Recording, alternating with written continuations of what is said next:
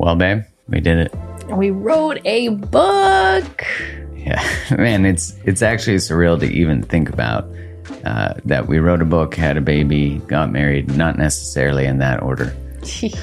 But the book is now available for pre-order, and we're so excited to share it with you. Oh, so looking forward to getting this book into your hands, to be in dialogue and conversation with all of you as we continue to liberate love from old imprints and codependent dynamics that keep us small, stuck, and stagnant. Yeah, no matter your relationship status, this book walks you through what shaped you, why do you do what you do in a relationship. It dives deep into your relationship blueprint, attachment styles, and most importantly, which is different than every other book that's ever covered codependency in the past, we explore the role of the nervous system in that. And the book is called Liberated Love. Yeah, release your codependent patterns and create the love you desire. Go to createthelove.com/liberatedlove to order your copy now. That's createthelove.com/liberatedlove. And get that pre-order in, and you'll be able to get a free download of a meditation we created and a workbook that goes along with it. Much love and appreciation for your support. Much love. Thank you. Once I had a one-on-one session with somebody and we did some of the ancestral work. And then the next morning she wrote to me and she said, listen, it's unbelievable, but that part of my family was 30 years estranged. We had no contact to that part of the family. And that night, that person wrote her an email just after doing that process. And I have experienced this more often. That's the same wild. thing. That's amazing. Isn't that amazing? Yeah, it's amazing. And so many family systems actually can begin to heal when those stagnations are being consciously addressed step by step, and it creates new movements and reorganizes the system. Hello and welcome to another episode of the Mark Groves podcast. Today I am joined by Thomas Hübl. Welcome. Thank you, Mark. Happy to be with you. Oh my gosh, I'm so excited to have you on. The first time I discovered you was on Kathy Heller's podcast. And I really loved that there was this intersection of mysticism meets science. And although I think those things are always coexisting, and maybe science is the attempt at the linear mind to find or describe mysticism, I really wanted to get your thoughts on what you mean by mysticism and how that played a part in your journey in becoming the teacher that you are today, and where science was in there too. Yeah, I think in my own biography, there are a few steps that explain that maybe. One is that as a child, I had already like a very strong connection to God, but I didn't have a good relationship with the church. At least not where I was, not in general, but where I grew up was a village close to Vienna.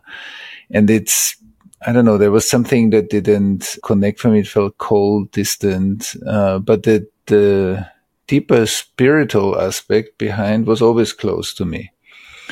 And then when I was 16, I started to work as a volunteer for the Red Cross. And I became a paramedic and then a teacher for paramedics. And then while I did this as a volunteer, I studied medicine. So there's the science part. I loved medicine. When I was 26, I left my medical studies and I went on a 4-year meditation retreat. And so there came the mysticism back. So then I felt a very strong calling to kind of detox my mind and find something deeper in the depth of consciousness that is a deeper guidance that I felt very strong call to. And from that I started teaching afterwards. And so these two voices were always very interrelated. I feel very at home in both. And I think actually at the base, as you said, there is only one voice that we express through different channels. And so that's a bit the journey. Yeah, I find it fascinating that in the sort of more scientific realm, or even the space of psychology, there is a desire to try to measure things or like put a label on something. And Do you think that's due to a discomfort with mysticism or the unknown, that we've tried to create this, like, I need certainty, I need to know? Yeah, I think also in the mystic, what I call the mystical science, like the inner science, in thousands of years of mystical traditions, there is also like a process many people follow. It's not that linear and that mental, but a deep practice is usually needed for many of what we call mystics, like the people that really had deep awakening moments or awakening processes through their practice in different traditions around the world. And so there is also like a stream to that awakening process. And I think so that the mind needs to keep us safe. And I think if we can measure and keep things organized, so then it's easier for us to feel safe with it, which on the one hand creates also some kind of quality and precision. On the other hand, it also sometimes cuts us off from a deeper organic emergence or evolution of the flow of life. And so I think if we can combine those in a good way, these voices, and have them be in a dialogue, then I think we get the best of both sides. That anyway, deeper down, like from the mystical point of view, we are not talking about that these are two things, but from the world of objects in reality, maybe we can see it as two.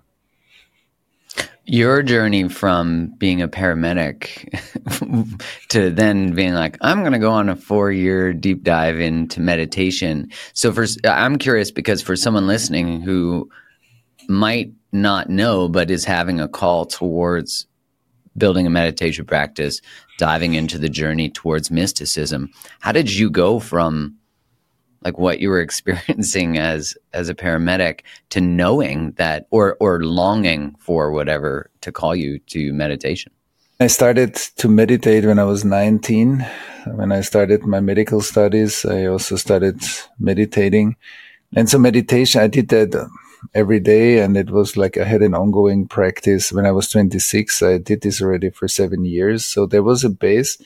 But over time, and I loved medicine, but there was like a growing sense that something, like as if deep inside myself, something was pulling me stronger and stronger. And I felt like a desire and like to sit, to deepen and also in these 4 years, I often said when people ask me, what are you doing the whole day? And then I say, I don't know, it's a different kind of studying. It's a studying in a deep, immersive, contemplative way. But I learned tons about life in these 4 years that I think for my work later on were crucial.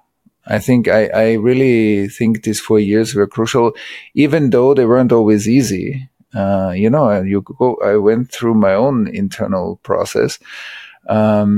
But for the work I do and also the collective work I do, I think the capacities that opened up in me for holding spaces, staying present with, and like what meditation, deeper meditation gives us or can give us, I think is crucial for what developed later on in my life. Well, your newest book, Attuned, which is about practicing interdependence to heal our trauma and our world. What inspired you to write that book? Yeah, so I think 20 plus years ago, when my workshops, my groups, they grew pretty fast. And then I often encountered how collective trauma started to emerge in my groups, like really topics like the Holocaust, Second World War, and then later on all the work that we did on racism or colonialism or gender violence, like collective pain or wounds or scars that came up. And so every time we dealt with that, and what I learned about collective trauma or systemic trauma was definitely informed by the capacity of sensing, being attuned to group spaces and to individuals. But I felt that when I saw more and more how trauma emerged in the groups, that our capacity to, like, I feel you and I feel how you feel me, is a core element of dealing with all kinds of content, personal, ancestral, collective. And so every time we strengthened a group through attunement work, it created the safety that was necessary to detox deeper content. And so attunement was from the beginning something we intuitively worked with. But the longer and the more experience I got, the precise attunement is actually super powerful. That's why I often say precision is love. Like really meeting somebody in a specific part of their experience that they want to express, or a group in a specific part of the group experience, is very loving because it's very specific and it holds like a bigger space at the same time. And so the work that I've done over the last 20 years, I thought, wow, I need to write about attunement and how important it is for every one of us, but especially also for everybody who works professionally with clients like therapists, coaches, also teachers, leaders, many people. Yeah. What does it mean to be in that dance of attunement? Like, what, I guess maybe even more specifically, like, how do I know I'm attuned? Like, it's like music. How do you know that you listen to music? It creates like a certain rhythm in you. It creates a certain fluidity in you. It feels that the music is not just outside of your ears. You know, sometimes we don't listen to music and the music is here. The music is all over inside of us. It feels like it animates us inside. And that's, I think, the experience when we are really related to somebody. The person is not just anymore out there. Like we feel that we are being animated by the information that's flowing between us, and it creates a resonant field.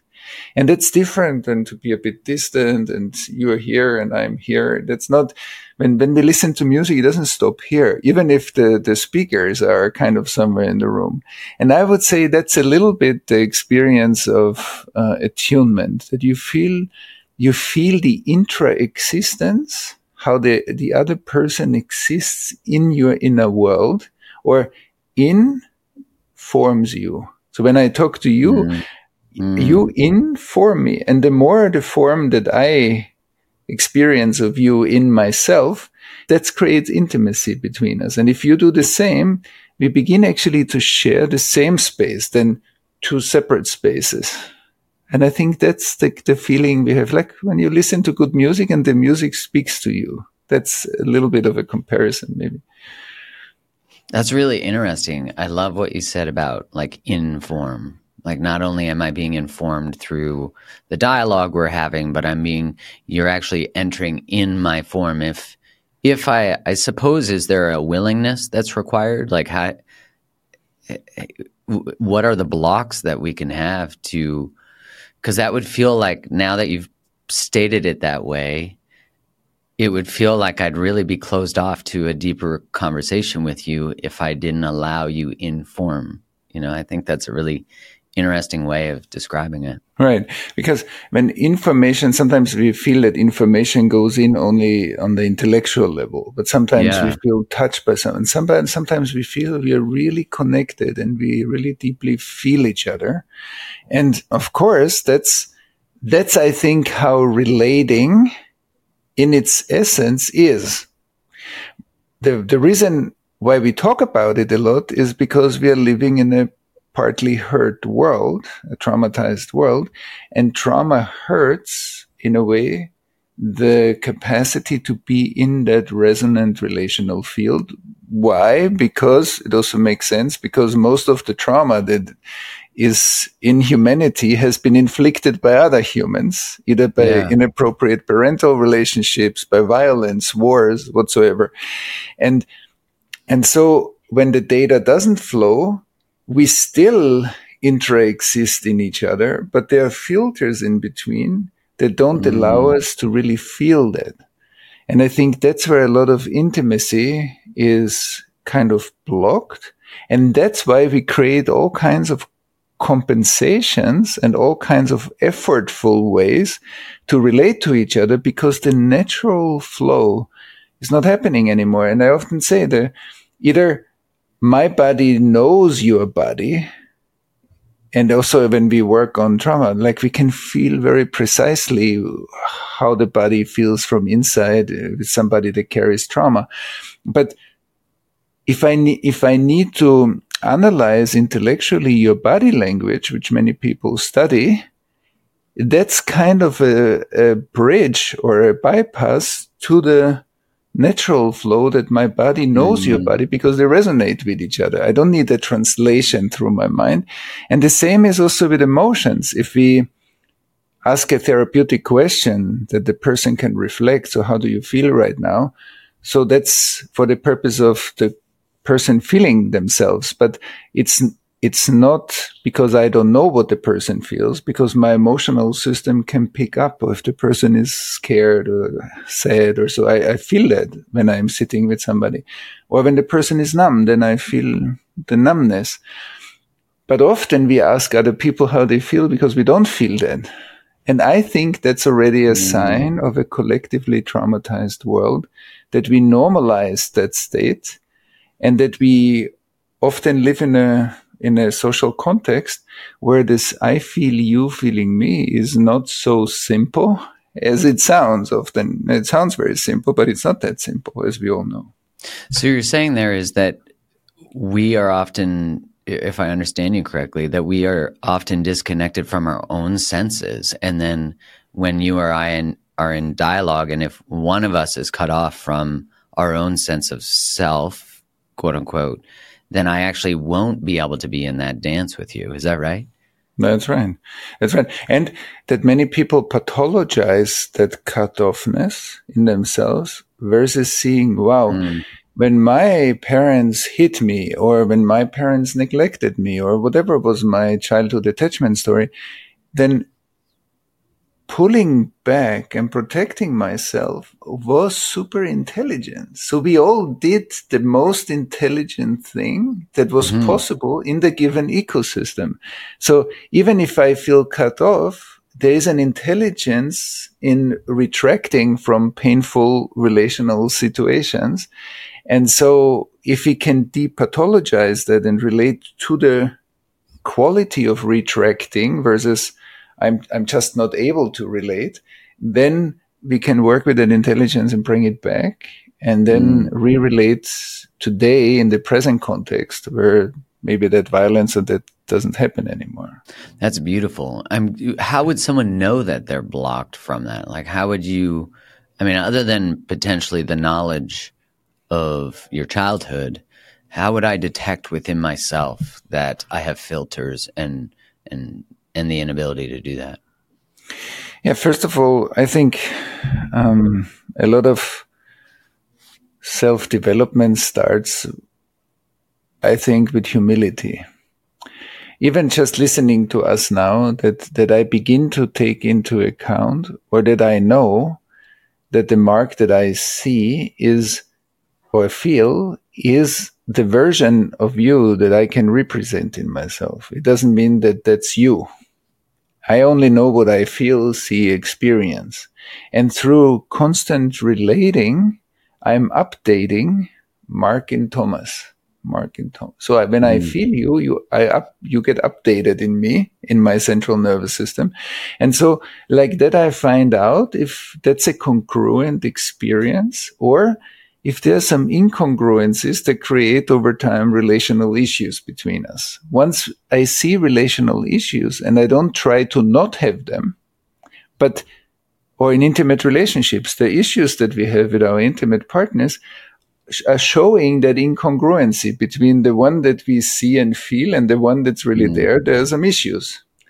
And if I don't try to get away from that, but if I say, oh, interesting, so let's be curious about it. Let's create an environment where we begin to explore what's actually happening. Then I see that many issues, especially when they are recurrent, because trauma is subject to the repetition compulsion. So if it's recurrent, then I know something is there that I don't see or feel or I'm not aware of, which is not a pathology. It's just me becoming aware of some data that's missing, because there are some filters that I might be so used to that even if stuff happened when I was 1, it creates filters. So I don't know that I carry that today because it became so normal. And so being curious, being humble, being willing to learn, being willing to get reflections, being willing to be part of ecosystems where we reflect each other back onto each other, being willing to look at difficulties, not as something I try not to have, but something that tries to teach me something. And like that, I begin to become curious, and I also develop in myself maybe more self-contact, a better feeling of my body. I notice more my stress levels. I notice when I get triggered. I notice when I'm emotionally numb or distant or disconnected or overreactive. And all these parts can give me some clues to where I carry those filters, because I can't see them myself clearly. That's the whole nature of it. So I see my filters only through incongruencies, frictions, difficulties, questions that I have in my life. This episode is brought to you by BetterHelp. Over the years, you've certainly heard me share a lot about my relationship with Kylie. If you've listened to the episodes we've done together, you've witnessed some of the most beautiful parts and certainly some of the most challenging parts. Now, although today we are a happily married couple, we have our first child, and I could say that it's the best it's ever been, the truth is that it has taken and continues to take a lot of effort and work to get where we are. I mention it often when I have psychotherapists and relationship coaches on my show, but I've had to really take a look at my own wounding and my repeated patterns to heal myself so that I could fully show up as the best version of me in this relationship. And I still have to do that to this day. And there's one thing for sure, and we all know this: relationships, not just romantic ones, they require attentiveness, they require introspection, and they require constant effort. And when both people are willing to take accountability for how they show up to the relationship and look at themselves, that's when relationships really thrive. Now, as you've heard me say before, it's not that great relationships don't have conflict. It's how they navigate conflict that's different. It's that these conflicts and challenges that they have within their relationships actually offer them an opportunity to grow and change and deepen the bond. This is where therapy can really help as a means to work through the tough moments we face in all our relationships, whether it's with our romantic partners, our friends, our family members, or our colleagues. Therapy could be what moves the needle and brings more clarity and ultimately alignment into your life to help you feel less anxious, less stressed, and more at ease. And of course, also more in choice and more in control. Now, for me, therapy has helped me build a foundation to become the best version of myself so that I could show up fully to all my relationships. So if you've been thinking about trying therapy, go for it. BetterHelp is a great place to start. It's completely virtual, it's flexible, and it's easy to book a session with a therapist that fits your busy schedule. Become your own soulmate, whether you're looking for one or not. Visit betterhelp.com/groves today to get 10% off your first month. That's BetterHelp, HELP.com/groves. I've never heard of them referred to as incongruences, but that feels very like when you think of attunement as a word, and I think of the word alignment, like to be attuned, to be aligned, that these responses are actually informing the possibility of becoming more attuned. And as where most of us, and I'm curious of your thoughts of how this is modeled or how we learn this, but most of us will take the incongruence and make it about what's wrong with me, that there is a problem here, or what do you think about that? Yeah, I think looking, how do I contribute through maybe unconscious aspects in myself to a certain situation is great. Once I frame it, what's wrong with me, usually we try to not have that part. So what's wrong with, let's say somebody is chronically scared or afraid, and I want to get rid of my fear, because I think without all my fears, I would be such a better person. I have such a better life. But how many people say, oh, without my liver, my life would be much better? And most probably not so many people in the world that will cut off their liver in order to have a better life. And then we say, of course, Thomas. It's like, say, yeah, but why of course? Why would I cut off not cut off my liver, but cut off my fear. That's funny. And then I say, yeah, because my fears are as much part of my experience as is my liver. The one is more physical, the other one is more emotional. And then I see, wow, we actually deal with the traumatized parts in ourselves in the same way as the original trauma split off the overwhelm. And that's why the fears are cycling in us. So that's why I have recurrent fears when there are actually no dangerous moments. I mean, if there's a real danger, okay, then fear is a natural response. But how many of us walk around with chronic fears? Yeah. And we don't feel safe in life, and we need to do a lot to convince ourselves that it's safe. So we have a lot of compensation mechanisms on top of that. But the original fear is cycling and recurring because it has been cut off already. So many things we try to get rid of, we have gotten rid of in the past already. That's why it's doing all the symptoms that it's producing. And once I get to say, yes, I'm actually treating those parts in the same way as I needed to split off the overwhelm, the hurt, the trauma at that time.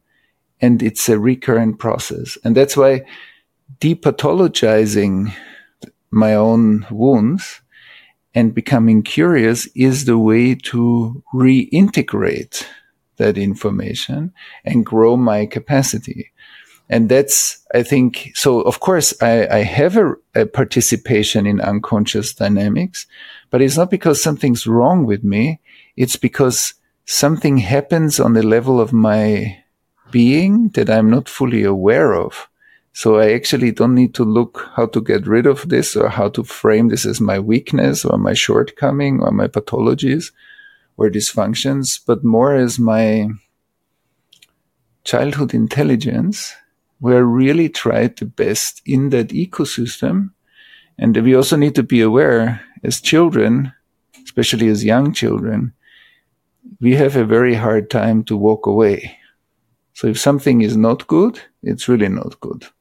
Because we can't change the context easily as kids. And so we needed to apply a lot of inner mechanisms to deal with something that wasn't really working for us in the relational space, in the family, for example. How do you see that experience of the incongruence, the filters, and the journey towards attunement? How do you see those correlated to the nervous system? Yeah, let's say I love to bring that example because I think it shows it beautifully. So let's say my daughter comes and says, Daddy, I'm scared.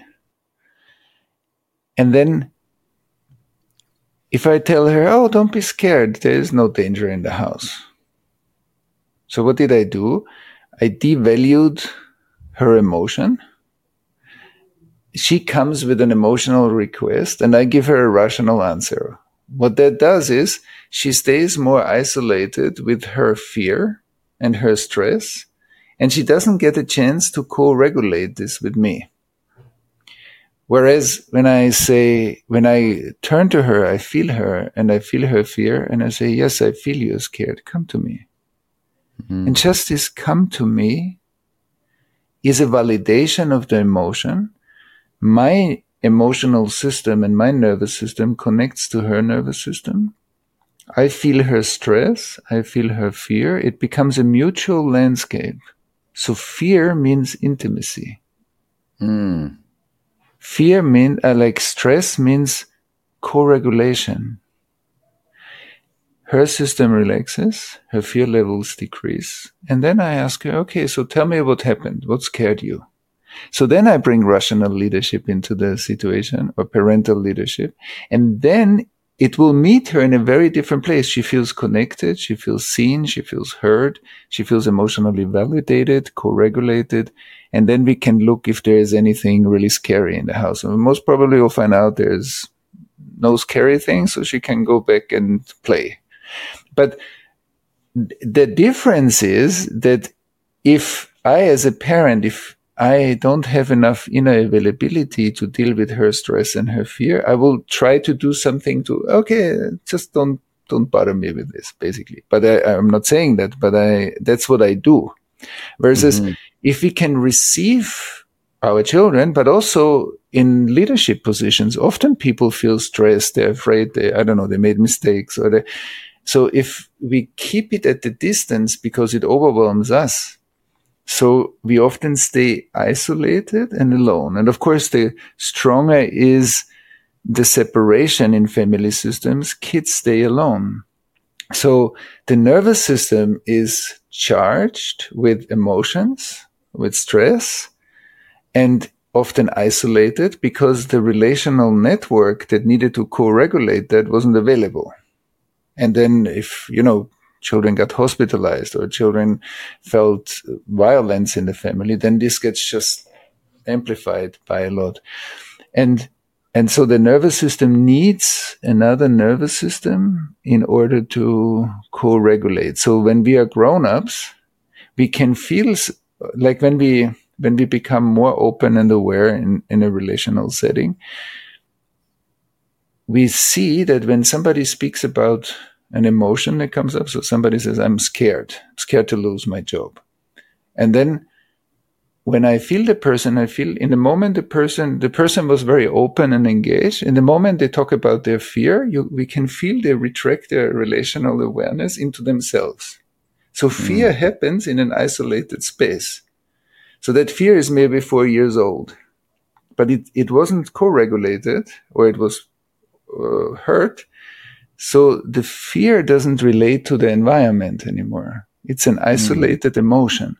So that's why in our work, we very much look at that fear can be a fear of a 6-month-old child that became chronic anxiety in somebody's life. It can be a 12-year-old fear of somebody that got bullied at school. It can be many different aspects of fear that are not all of them is not the same, and it needs a different treatment and a different attunement of the therapist coach in order to create that co-regulative experience that can help us to exhale that emotion and really integrate that emotion. Otherwise, it stays kind of stored in the nervous system. So many of those filters, and since our nervous system is very complex, there might be many layers of the experiences that couldn't integrate themselves in a relational experience and got stuck inside. And when we do that work, we feel every time we integrate a trauma layer, we feel there's a movement into exhalation. And then there is a movement into more expression and participation. And I think people who experience it feel, oh, my body becomes more open, my emotional system becomes more resonant, my stress levels are more balanced and regulated, and so on. So many positive developments in our life. Is there a delineation between the perception of the level of trauma? Because I think a lot of people think like, oh, I don't have the right to that experience because my childhood wasn't that hard or whatever it is. But is there, like, do you see there being a delineation, or is trauma kind of full stop? No, I think there is a delineation, but it doesn't mean that we don't have a right to have that. So there, of course, there's maybe some people call this the small t trauma and then the big T trauma. Of course, a soldier in a war situation that experienced a lot of violence and so might carry another trauma than somebody having experienced an alcoholic father. There was a lot of violence, has been beaten a lot of often, and another person that has a different childhood. Of course, there is a difference, and in the power and residue of the trauma that's active in the person's life. But sometimes we think, or some people, I think, still think that trauma is mainly those very extreme situations.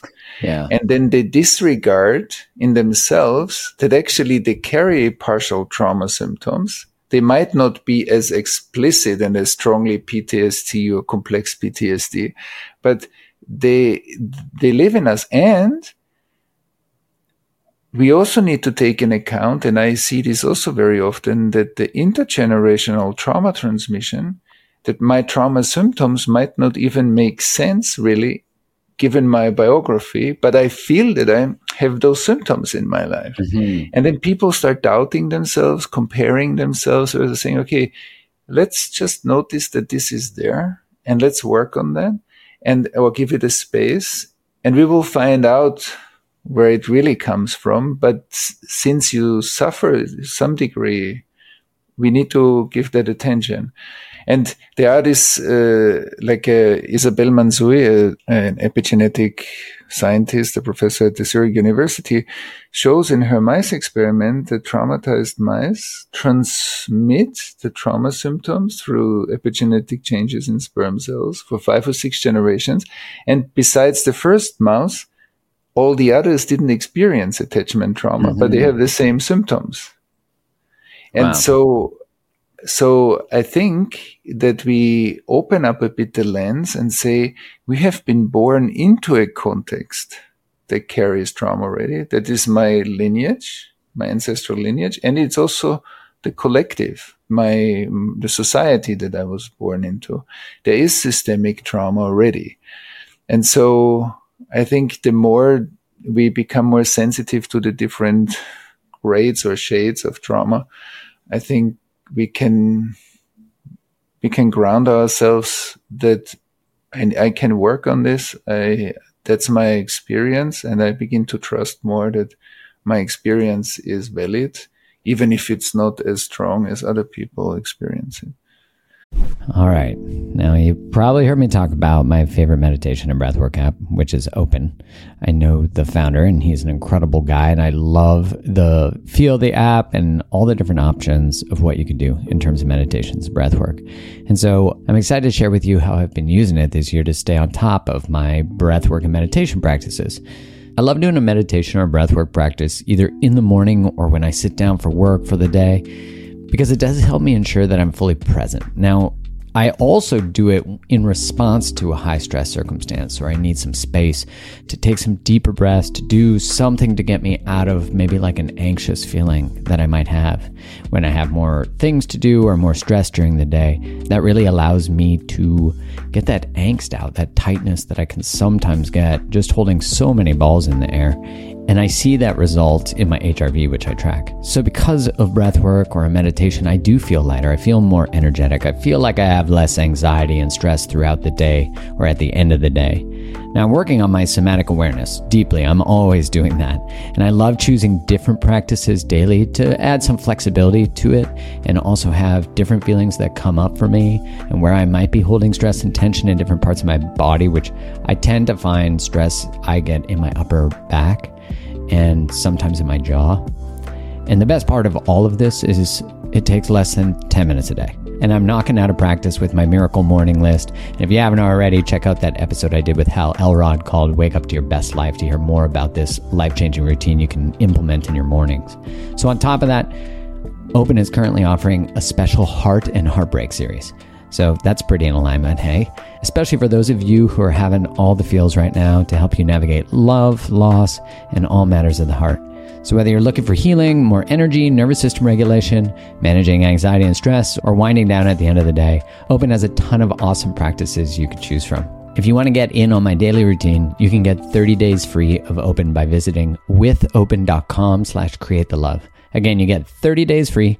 Just visit withopen, OPEN.com/createthelove. It sounds to me like the solution to healing it is communities required, like the ability to bring forth these things that have never been attended to and allow them to be attended. How does one even seek out that kind of community or find, because like so much of it exists in our family, or we're still in the origin place or connected to people where they're still rewounding, because we seem to seek out the rewounding unconsciously too. That's right. That's a very beautiful point. I think we just want to underline that, of course, it's, I tell a short story, but that illuminates exactly what you said just now. Once I because we work also on these bigger trauma fields. I said in a big event with hundreds of people, I said, okay, let's do a process where everybody that lived in the former west of Germany goes to that side, and everybody who lived in the former west of Europe sits behind it. And we did the same for the former east.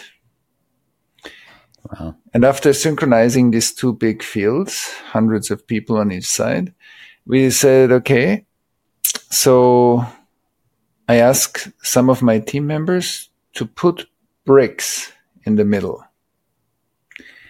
It was unbelievable. After putting 3 bricks in the middle, we could feel like a wave of emotions on both sides.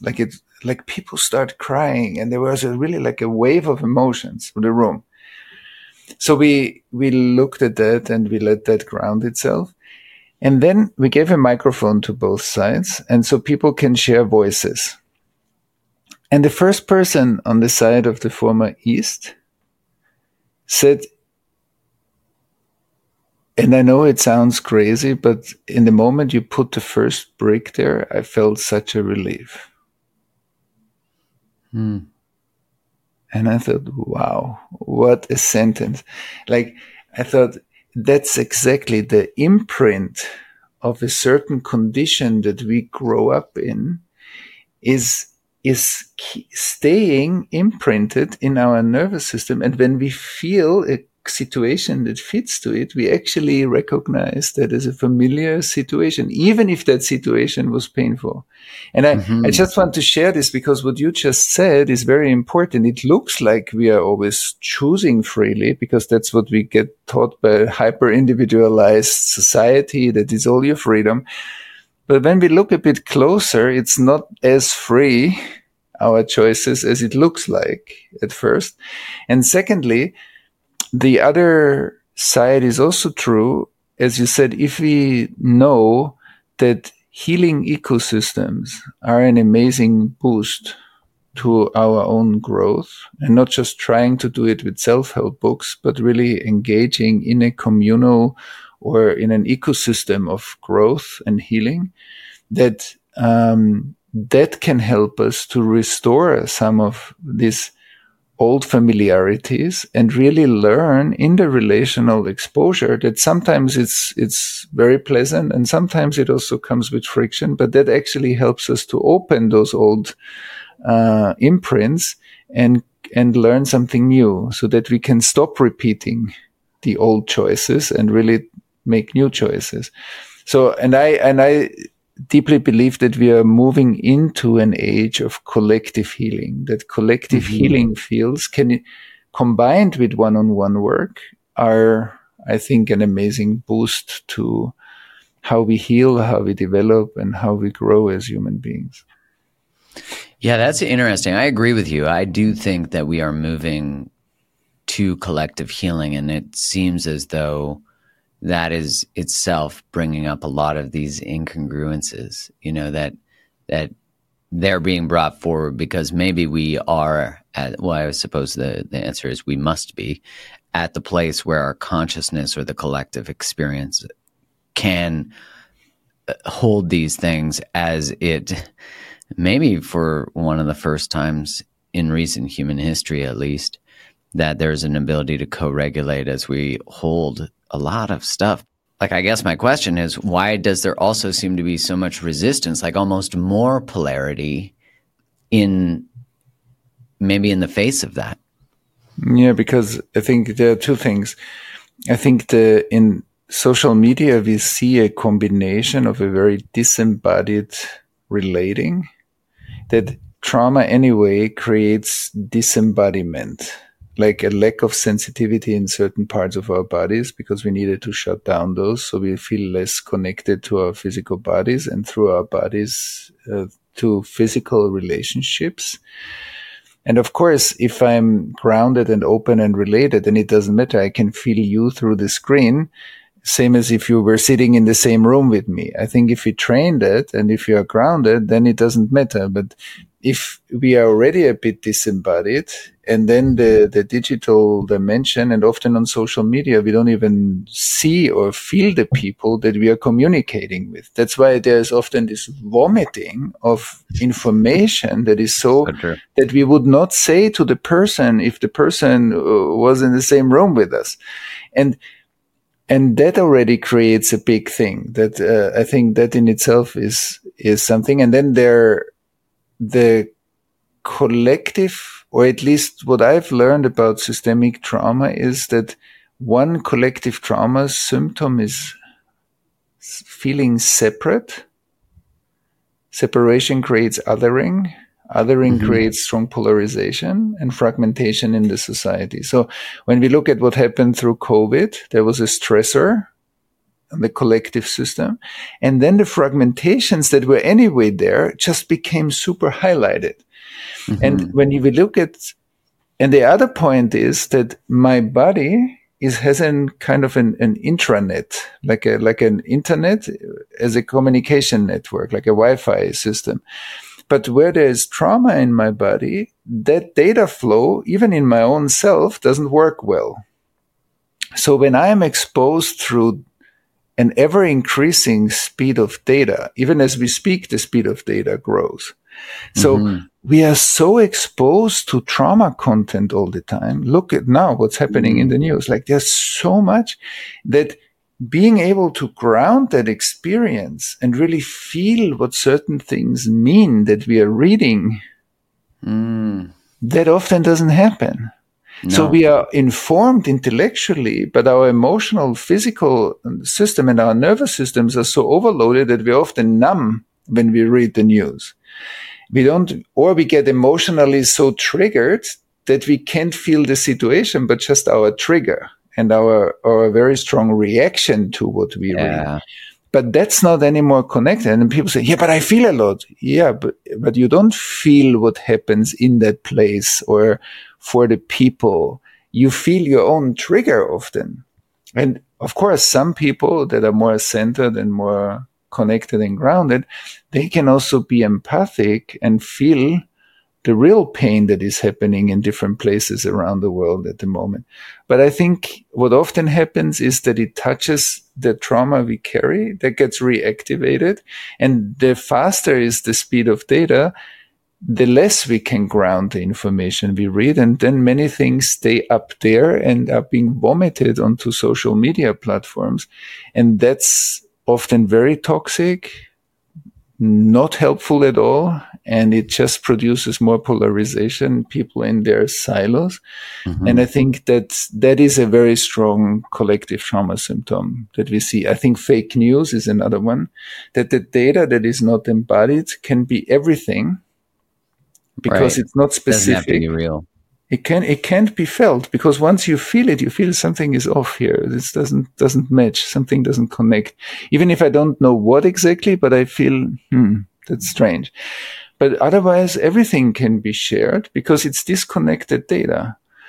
And so there are many symptoms right now that we see, I think, that show us the level of disembodiment in billions of people. And as I said, that's not a good or a bad thing, but it creates a lot of symptoms, I believe, including climate change, the way we consume, the way we use resources. So disembodiment has a lot of follow-up effects in our world and needs to be taken seriously.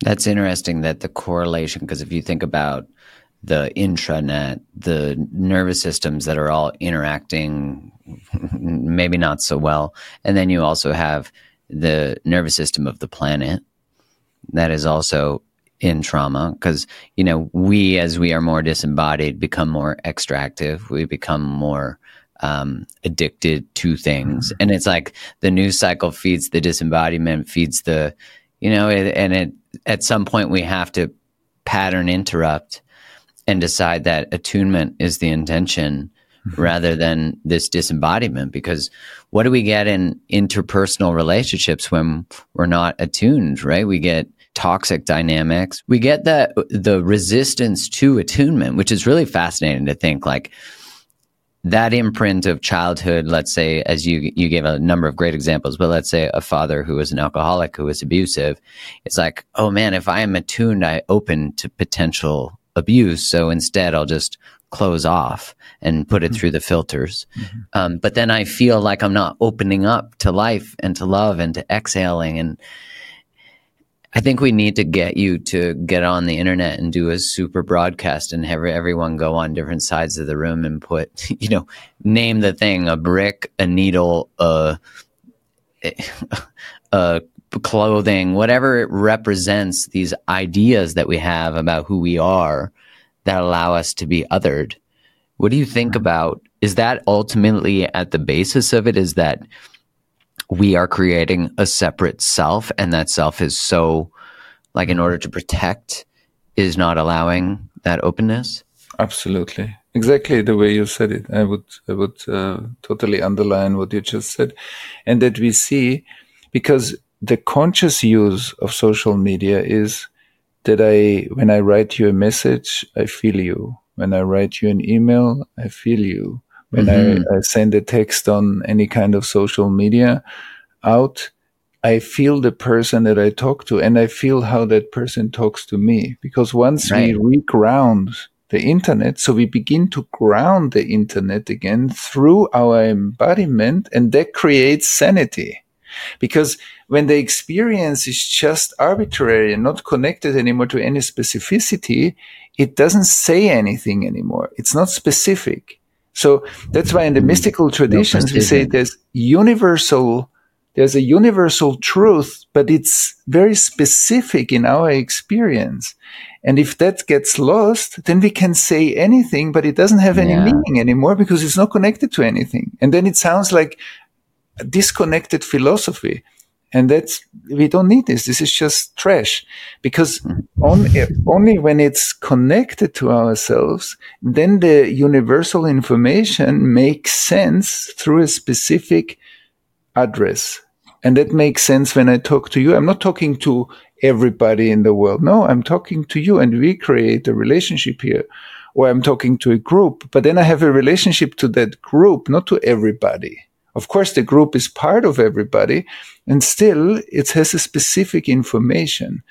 And I think if that gets lost, and I think a lot what we see on social media is losing touch with the specificity. Otherwise, we wouldn't say certain things. We wouldn't write certain things. Right. We also would do different journalism. We wouldn't post certain things, and we wouldn't look at certain things because it's crossing boundaries. Some of the information that's being uploaded on the internet is not for us to see. It's enough to know that that's happening. We don't need to see the people suffering here. That is too much. Most of the people get just more polarized when that happens. Right. And it doesn't add to information. So I'm becoming informed. That's why we also looking also in our collective trauma summit and in other activities, we're looking what is actually trauma-informed journalism. Like instead of a dream. creating more kind of extreme news feeds in order to get clicks, what is a regulated version of being part and also reporting about many things that are very difficult in our world. But when they are trauma informed, they will come out in a different way. They will be able to be absorbed in a different way, and they create more connectivity, attunement, real information. And so the social body gets again informed on a deeper level. And that, I think, creates more care. That creates more participation, that creates more agency to make a change versus all that spinning, I call this spinning information that cannot ground itself anymore. That's why it doesn't have any impact, but it creates a lot of othering. So, yeah. Do you think it's our responsibility then, if our intention is attunement, that it becomes our responsibility to say no to the chaotic, the extremes of news? Yes, I actually think in our work we are going towards an understanding. Especially once we understand collective trauma, we see that certain sensational news feeds, I believe, are detrimental to public health. They actually decrease public health like that. and don't support public health. Yes, we can throw anything out into the open, but it also has an effect. And I think the more we can, and that's where science in the current language of our world is really helpful, that when we can see that this kind of news and news feeds and social media posts are detrimental to public health, then we will also find maybe a different way of regulation, setting boundaries, not participating in certain things, which doesn't mean that I don't want to be informed what's happening in the world, because I think it's important to be informed, because whether or not I'm reading news, I'm living anyway in the ecosystem that has all that information inside. It's not because I don't read news, I don't know anything. No, what you said before, I have an individual nervous system that picks up stuff. I have an ancestral nervous system, I believe. My nervous system, like everybody's nervous system, is not just a personal property.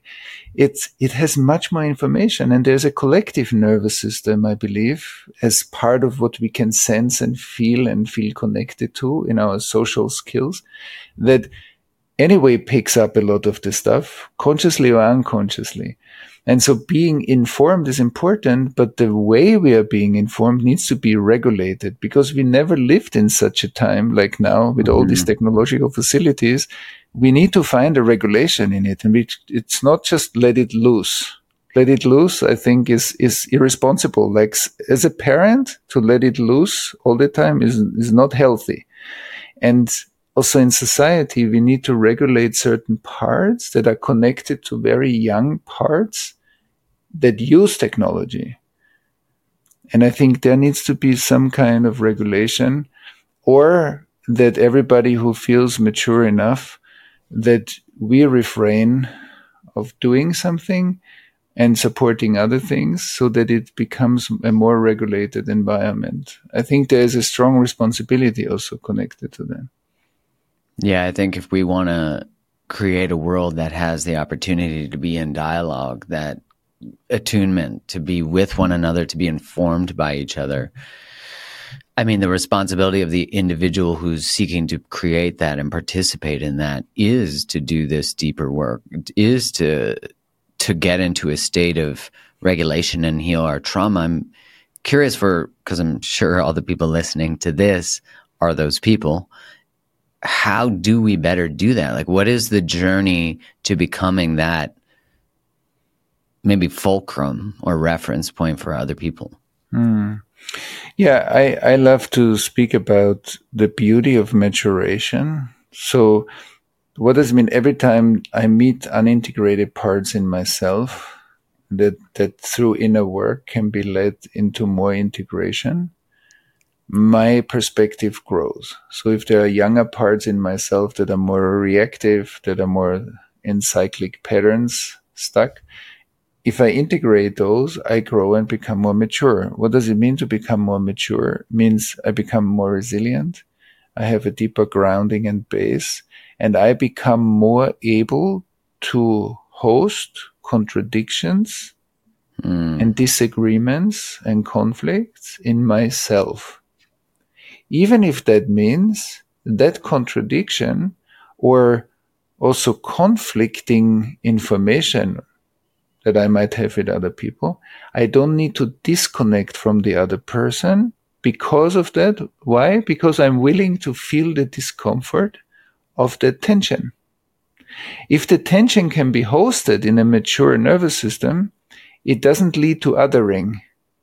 It means that we don't agree on something, but in the conflict, we can stay connected.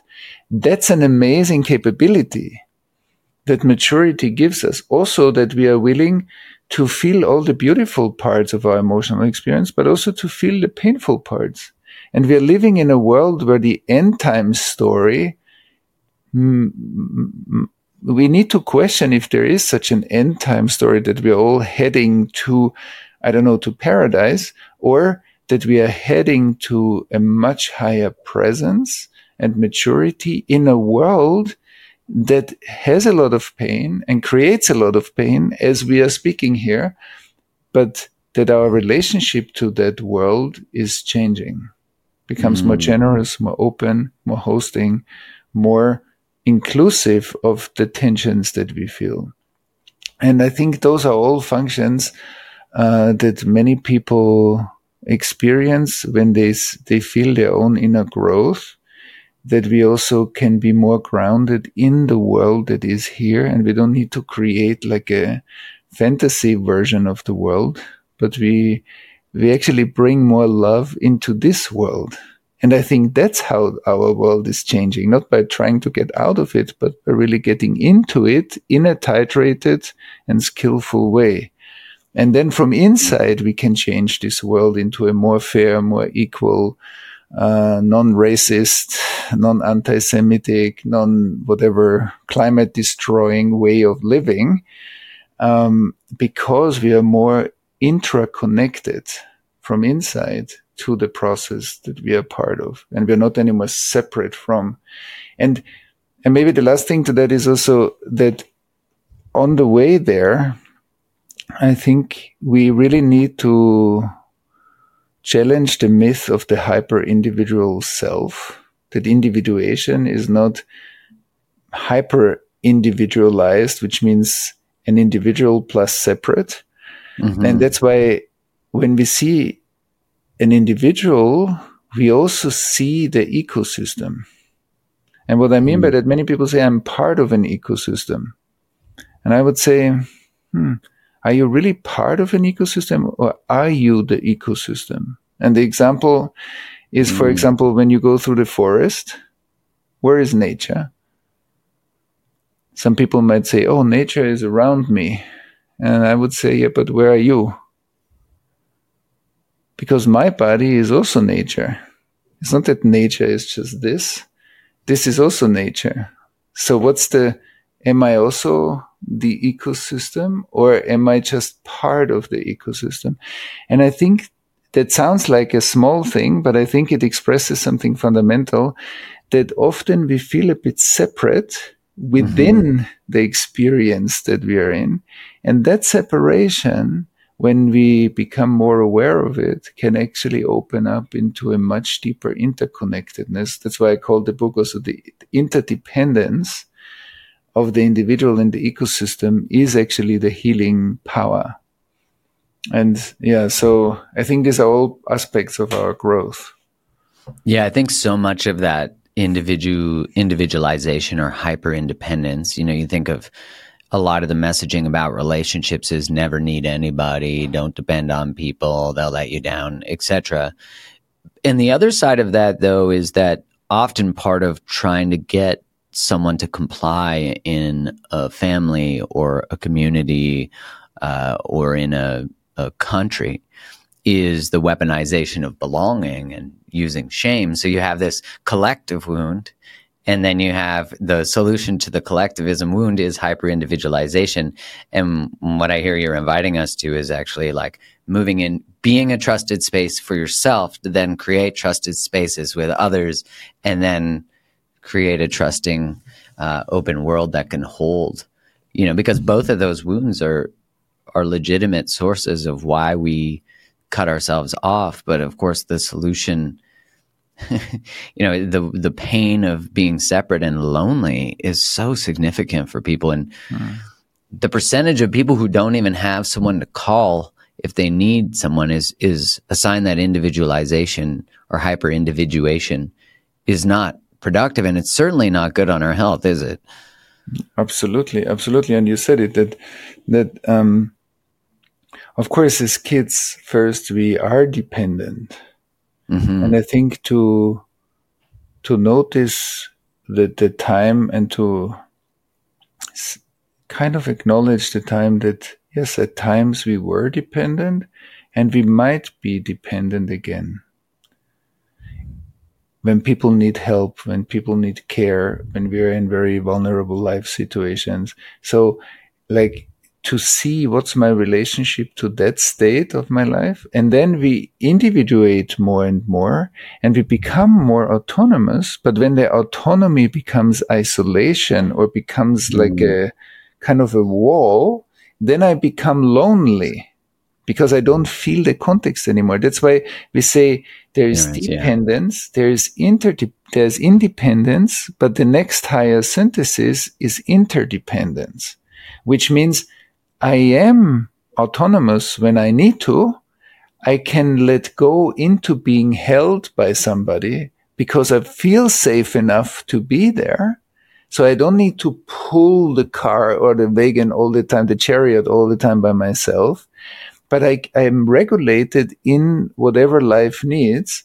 And I feel the interdependence because just as we are going through this conversation, we both are interdependent with all the plants and trees that produce the oxygen that we could have or can have this conversation.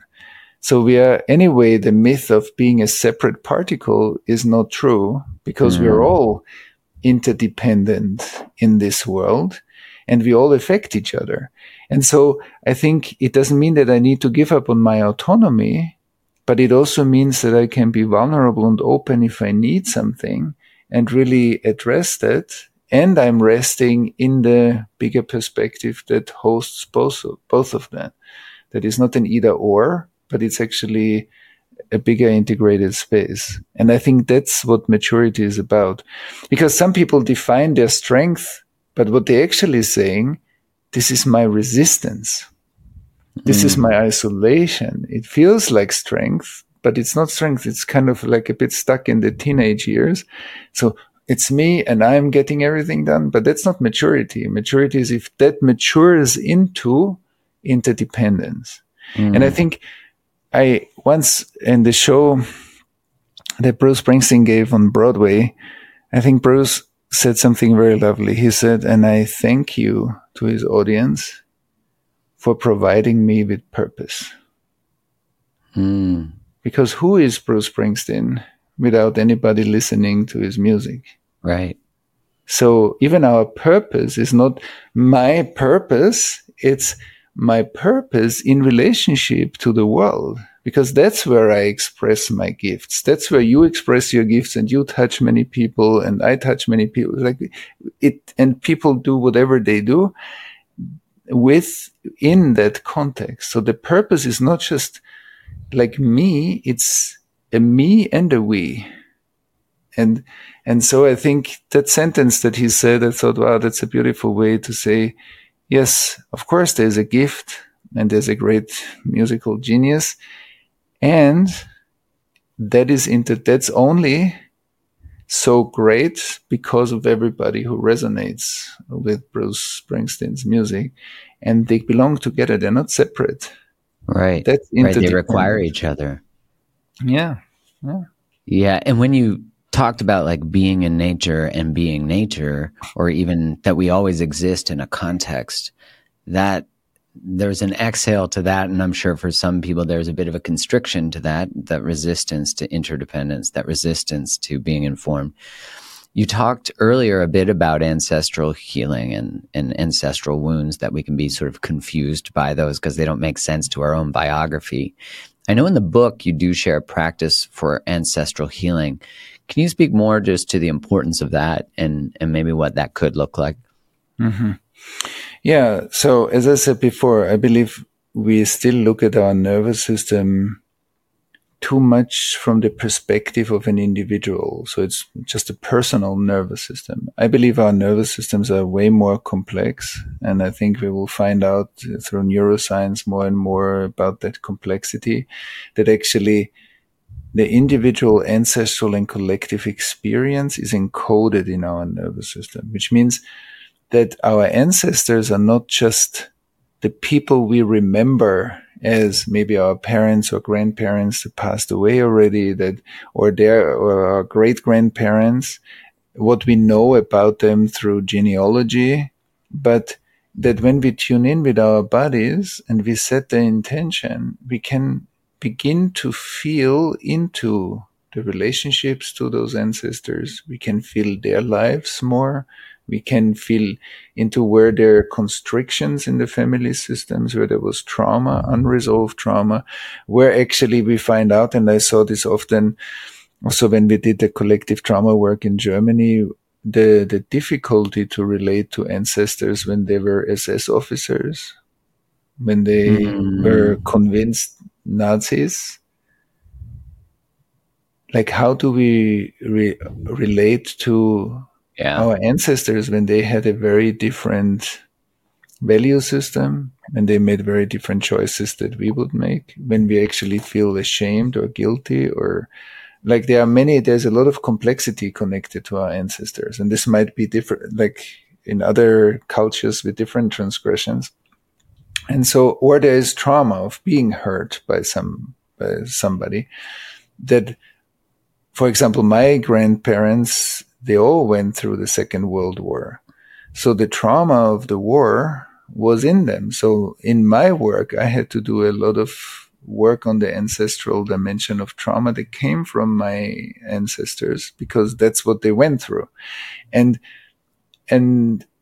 But what that does is when it's not just an intellectual idea, but when we begin to really feel and see, wow, a lot of information is actually stored in our nervous systems, and that it's not only information, it's channels of data that open up when we do the ancestral healing work. When we also do it in communities where we can be with each other when we do that, then I have seen many people that feel, wow, with the ancestral work, I touch topics and issues in my life that I couldn't touch through the individual childhood work.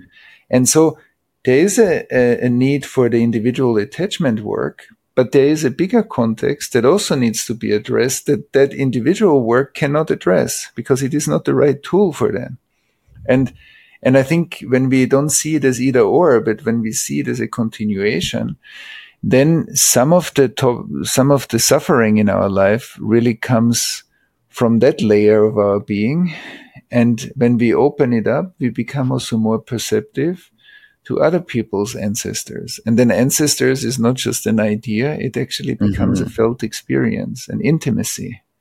And I have seen many, many beautiful healing processes.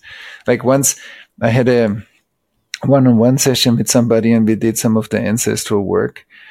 And then the next morning she wrote to me and she said, listen, it's unbelievable, but that part of my family was 30 years estranged. We had no contact to that part of the family. And that night, that person wrote her an email just after doing that process. And I have experienced this more often. The same wild. Thing.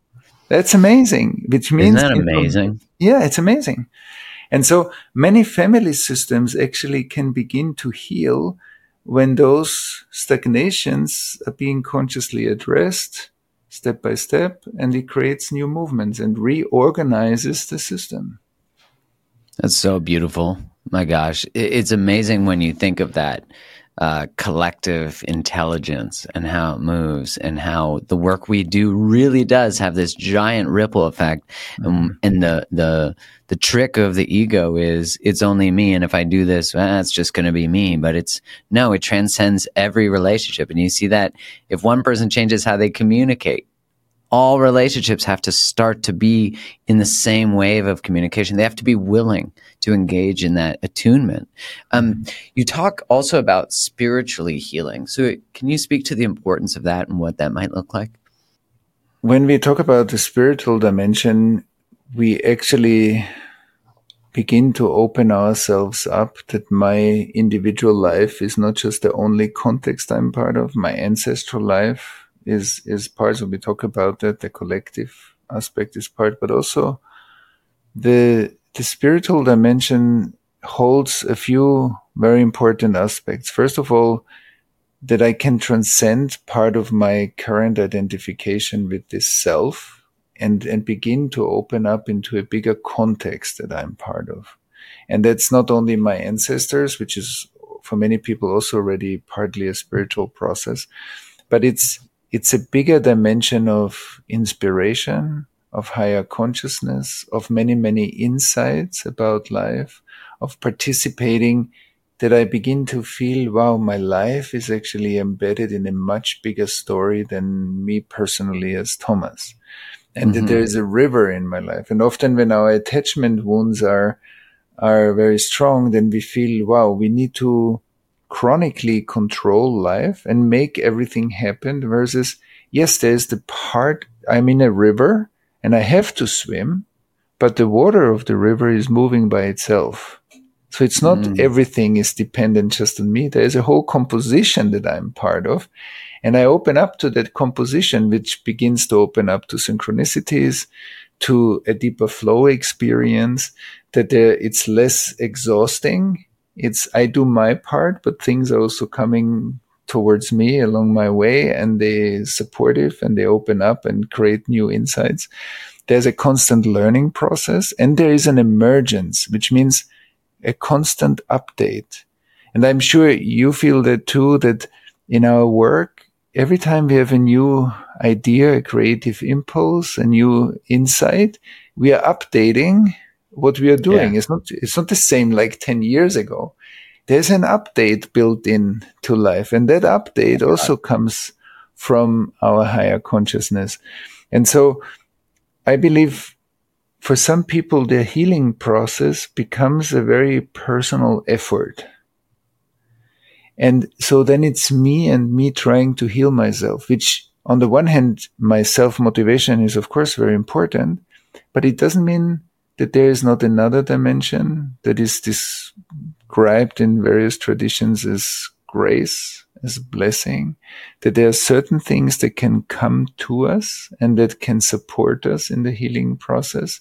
And opening up to that dimension is not just magical thinking, but is me becoming part of the update of life, and that inspiration and innovation can become a capacity, not just a coincidence. And I can be more aligned, more in resonance with my path. I feel more centered in my path, which doesn't mean centered means stuck. Centered means moving. And so I'm moving more in the flow of my life. And then I'm also more open and generous. And the more generous I become, I create very positive cycles. And then I feel more gratitude and more generosity and more openness. And like this, I begin to grow basically in my life faster and faster, because there's more movement happening through me. And it's not everything is my ownership, because holding on to what I do, that's why in the Tao Te Ching, there, for example, a wisdom book that I very much respect, there's a lot of, and it says, and when the master does her work, when it's done, she lets it go. It's beautiful. For many people, when we do our work, it's like, I did it. And I want all cameras to see that I did it. But then let it go and be present for the next moment. And I think there's a beauty to that movement, to that river. And that can be deeply healing. And we can use that because I think that's where the self-healing mechanism of life is being activated. Obviously, if we want to move towards that journey of attunement, getting your book is a great decision. And I know you have the practices about ancestral healing and many other practices in there. I'm curious, what are some tools that people could use today to help them heal and become more attuned? Yeah, one is connecting deeper to our body, developing a deeper body awareness, because our body is an amazing biocomputer, and often we didn't read the manual really of what all that biocomputer can do. It's like you buy a new car, but you know only 5 functions, and the rest you never read about. And the car is hyper intelligent. And so our biocomputer is super intelligent, but we often don't know and we don't activate all the functions. So having a deeper interior awareness, feeling more into the coherence or incoherence of my physical, emotional, mental expression, noticing my relational fluctuations, I feel you and I feel how you feel me is an amazing practice. To practice that all day long as in our offices, with our families, with friends, in the supermarket, I feel you feeling me, just as a practice, and see what that changes. Because as you said beautifully, if we change something in the way we relate, we affect so many people that we are related to and that we are relating to every day. And so it becomes an ecosystemic change. And then maybe having some space for contemplation, just even if it's 10 minutes a day, every day that I sit and make space and listen. Space leads to reflection. Reflection leads to digestion. I digest my experience. I integrate my experience as learning. And also practicing attunement to the collective dimension, looking where do I feel very distant in society? Where do I feel very close? Being willing to explore both, exposing myself to people that really speak in a similar language than I do, and exposing my people to contradict my perspective. I think that's a very important learning step, that I don't just go into my social media bubble, but I'm beginning relationships with also contradicting voices. So for me to learn what that means for me, really.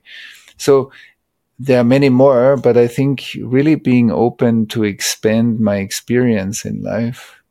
And then I often say, because if I stay only where it's comfortable, I can only walk down the right side of the street, but I will never cross to the left side of the street, even if the shop is there that I really want, because I will not go there. And if I open my life and I'm willing to wrestle with contradictions, with disagreements, or with things that challenge me, then I open my my spectrum and I become more and more free in this world to move with life.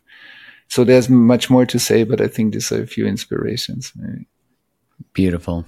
Thomas, this has been, I could talk to you all day about humanity and consciousness. This has been such a pleasure. And for the people listening, where can they, I know you have a number of other opportunities for people. You have the book and other things. So where can they find out more, and what do you have upcoming?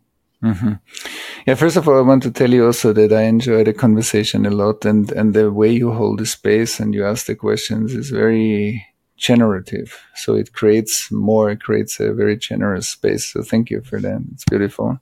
Thank you.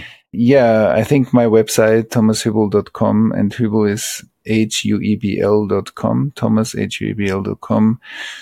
Maybe our Collective Trauma Summit, collectivetraumasummit.com. It's a great resource. We do it 5 years now, and we reached many, many people, great speakers, and our NGO where we do collective trauma work, pocketproject.org, are some of the websites where everybody can find out more about our work. Perfect. We'll make sure we put them in the show notes. Thanks again, Thomas. I appreciate you. Thank you.